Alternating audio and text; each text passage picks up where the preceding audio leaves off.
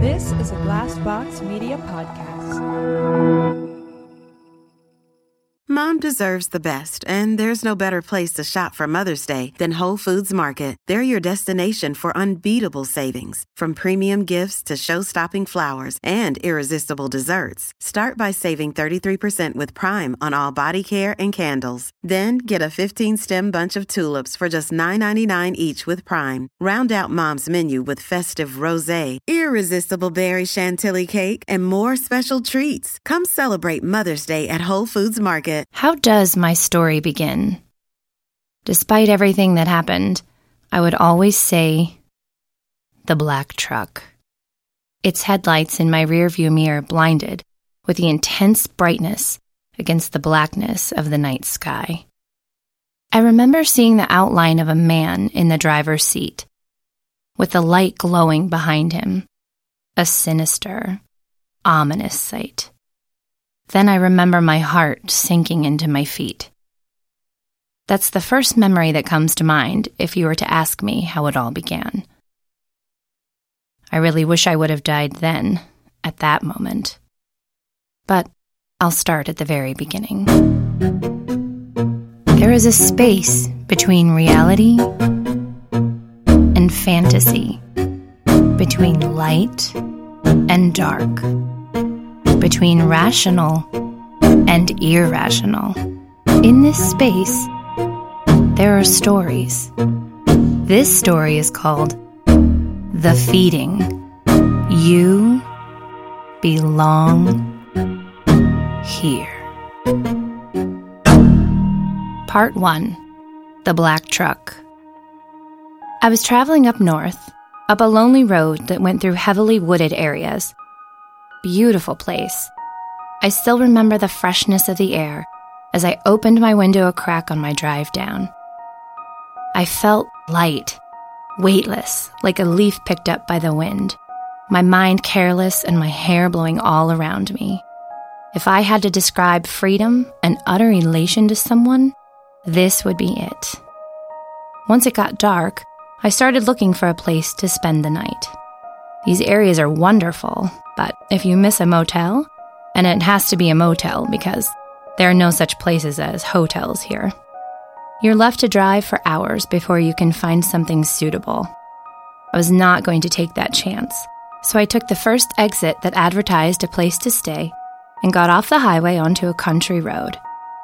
It was a dark road, narrow and empty. As I drove on, I wondered if maybe I'd made a mistake and should turn around to get back on the main road. I passed a sign that read Cebuville, or something like that. I couldn't really catch the name of it at the time. I drove up a winding road, probably 3 or 4 miles, before I came across a tavern. It was the only dwelling I saw since I got on that road. I was starving and decided to get a quick meal before I continued on. I entered through the dirty door and stepped into the darkness and the stale heat of a roadside bar. People looked up at me from their seats, curious at first, but turning away with boredom eventually. They knew I was just someone passing through. I'm sure they had many people out there looking for food and lodging. As I was going through the menu, I felt something. I looked up and met the eyes of a man sitting in a booth opposite me. He smiled, but I looked away. Still, he kept staring. And I considered leaving for a moment, but my stomach turned and I knew I had to get something. So I remained seated.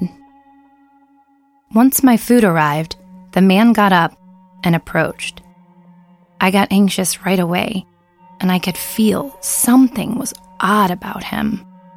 He looked ordinary enough, that was true. But something about the way he carried himself and the way he stared did not sit well with me. I love a good burger. He tried to make small talk. I put my food down and looked up. Can I help you? Just thought I'd keep you some company, he replied. Are you traveling alone? Well, that's hardly any of your business, I responded and looked around uncomfortably. The waitress approached the table and smiled at the man. Is he bothering you? She was still smiling, and her and the man exchanged a look.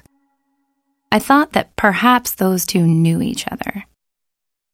You stop harassing and get your ass back to your table, she said to the man. But it was in a playful tone, teasing. Oh, come on, the man teased back. I'm just trying to keep the lady some company. Must be boring all by your lonesome, eh? He laughed, staring at me.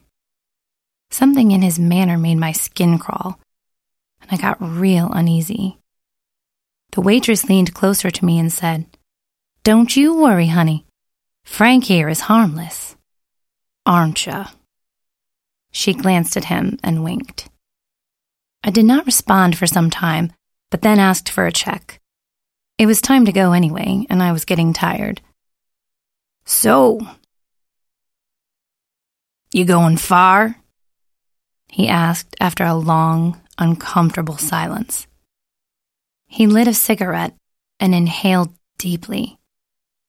Its glow reflected in his eyes like a menacing twinkle.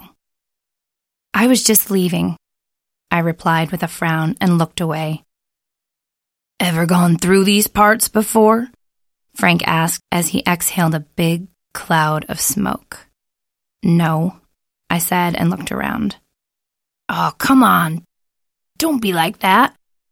Frank got closer. I ain't trying nothing funny here. I just want to talk. He exhaled a large cloud of smoke and it covered me, draping me in a heavy white sheet. I looked at him with contempt, but Frank didn't seem to notice, or perhaps chose not to notice. Clearly, he was not bothered. His face turned all serious and he turned towards me, lowering his voice. You know, I could help you with directions if you're going someplace. This place here, it ain't even on any map. Did you know that? I looked up at him and failed to hide my anxiety. Still, I did not respond. The bill came and I hastily paid it and went to leave. Outside, it got colder. I could really see my breath now, and the wind went right through me, chilling me to my bones. The door of the tavern opened behind me and then slammed. I turned and saw Frank walk out behind me with a big smile painted on his face. I froze, a bit worried. He gave me a friendly wave and headed towards a black truck parked in the other direction.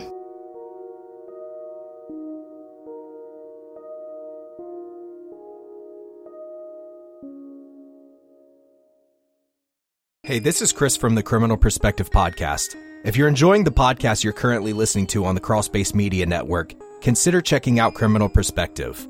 On Criminal Perspective, I take 11 years of my experience corresponding with notorious murderers and I bring it directly to you. At times, I'll give you interviews directly with the most heinous murderers imaginable, like Nico Clos, the Vampire of Paris. I read that you found some cookies in his kitchen and you just sat there eating cookies, watching them squirm around and die. Yeah, it wasn't actual cookies. I think it was bread, just bread. But yeah, I ate something. I just sat down on a corner and watched him die, basically.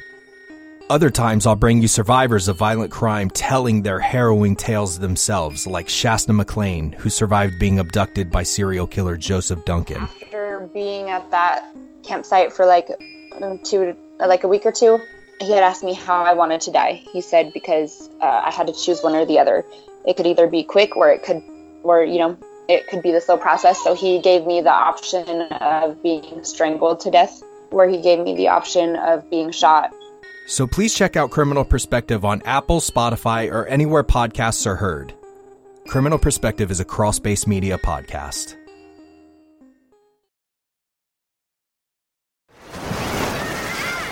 Hear that? Believe it or not, summer is just around the corner.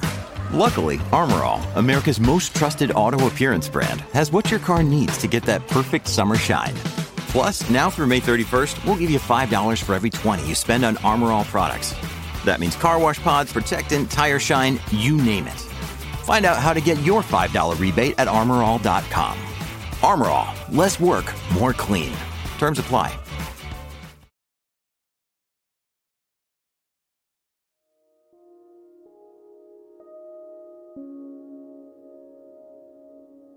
Once in my car, I felt safe again. Once more in control of everything. I saw Frank's truck drive off the parking lot, and satisfied that he was gone, I got back on the road. I drove on, looking for a motel, and a few minutes in, I spotted a sign for it. That's when a vehicle approached behind me. It was going very fast and caught up with mine in an instant. I looked in my mirror again and saw an outline of a man. Frank. Sinister look. He had his high beams on, blinding me. I was alarmed, but thought that he just wanted to pass, so I started to pull off to the side a bit, giving him some space. I was surprised when he still pursued me and pressed on, his truck getting even closer, right to the bumper of my car. That's when my heart sank into my feet. I sped up, and he sped up, pursuing me. I did not know the road well, so this was not a good idea. I knew that. Yet, I was at a loss of what else to do. Perhaps once I reached the motel, I could quickly run into the front desk. He wouldn't dare follow me in, I decided. I kept going fast, with Frank on my tail, down this unknown road, hoping everything would turn out okay. Hoping Frank would not try anything stupid in the meantime. The motel sign flew by me suddenly as I passed it. I hit the brakes, trying to slow down to make the turn, except I underestimated my speed. My car wavered, but I straightened it. The truck sped relentlessly toward me. I panicked and hit the accelerator again, pressing my foot hard and forgetting that I was still trying to make the turn. My car made a rapid motion. My body felt dragged through air, and a moment later I went right into a ditch, turning the wheel rapidly to avoid hitting a tree. As I slid to a sudden stop with a loud bump, I felt something breaking underneath the car and heard a sound of metal scraping. Then there was silence.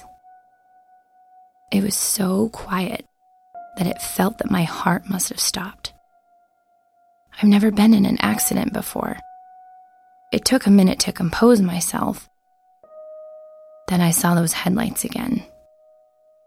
Frank was here, and I knew that he wasn't kidding around.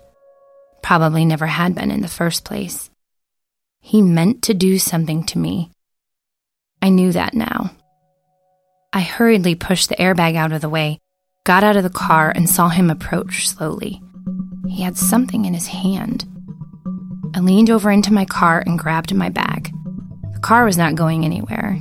It was stuck in a ditch, so my best bet was to make a run for it. I looked back, and all I saw was darkness, like a wall that spread in front of me. The woods. Do I run down there, into these dark woods, or do I go for the side of the road where somebody could see me? I had to make a quick decision.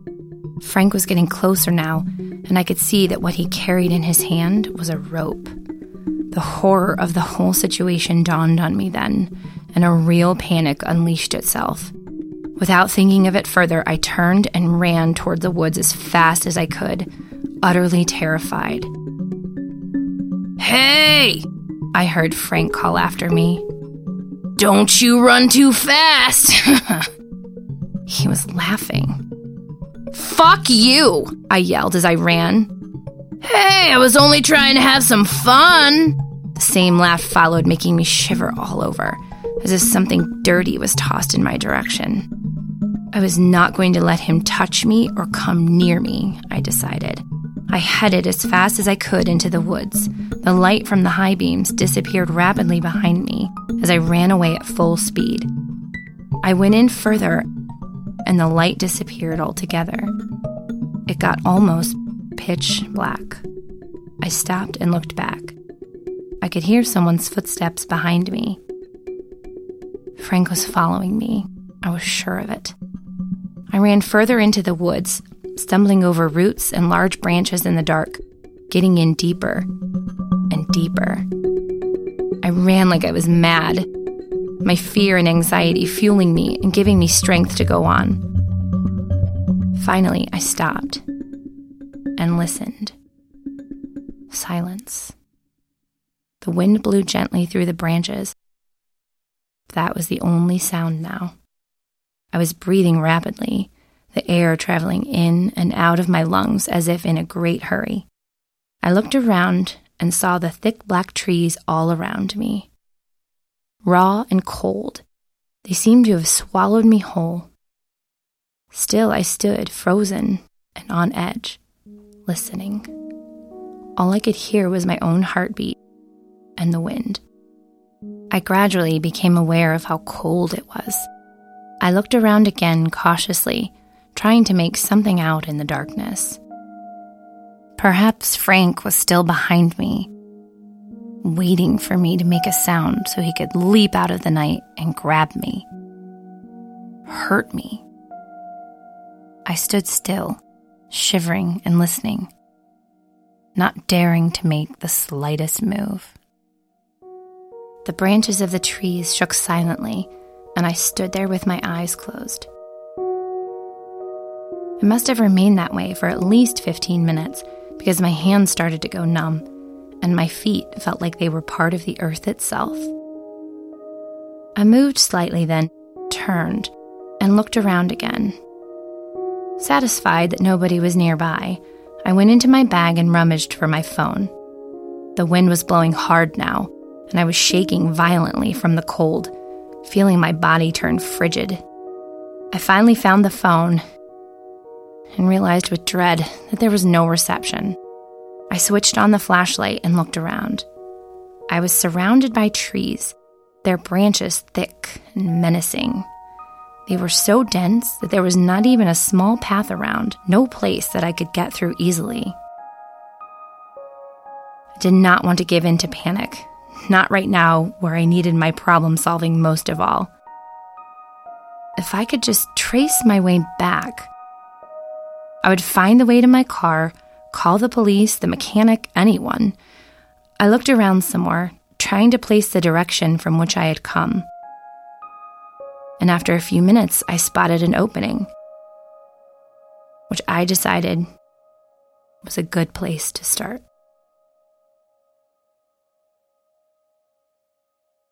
On the next episode of The Feeding, the trees rubbed together in the wind, and I swear I could hear a shrill laugh.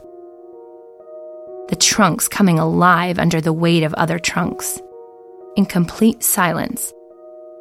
The sound that a forest makes is horrible and foreign. Thank you for listening to The Feeding, a Crawlspace Media production of a Pi Rational story, narrated by Valerie Bogart. This is a Glassbox Media podcast.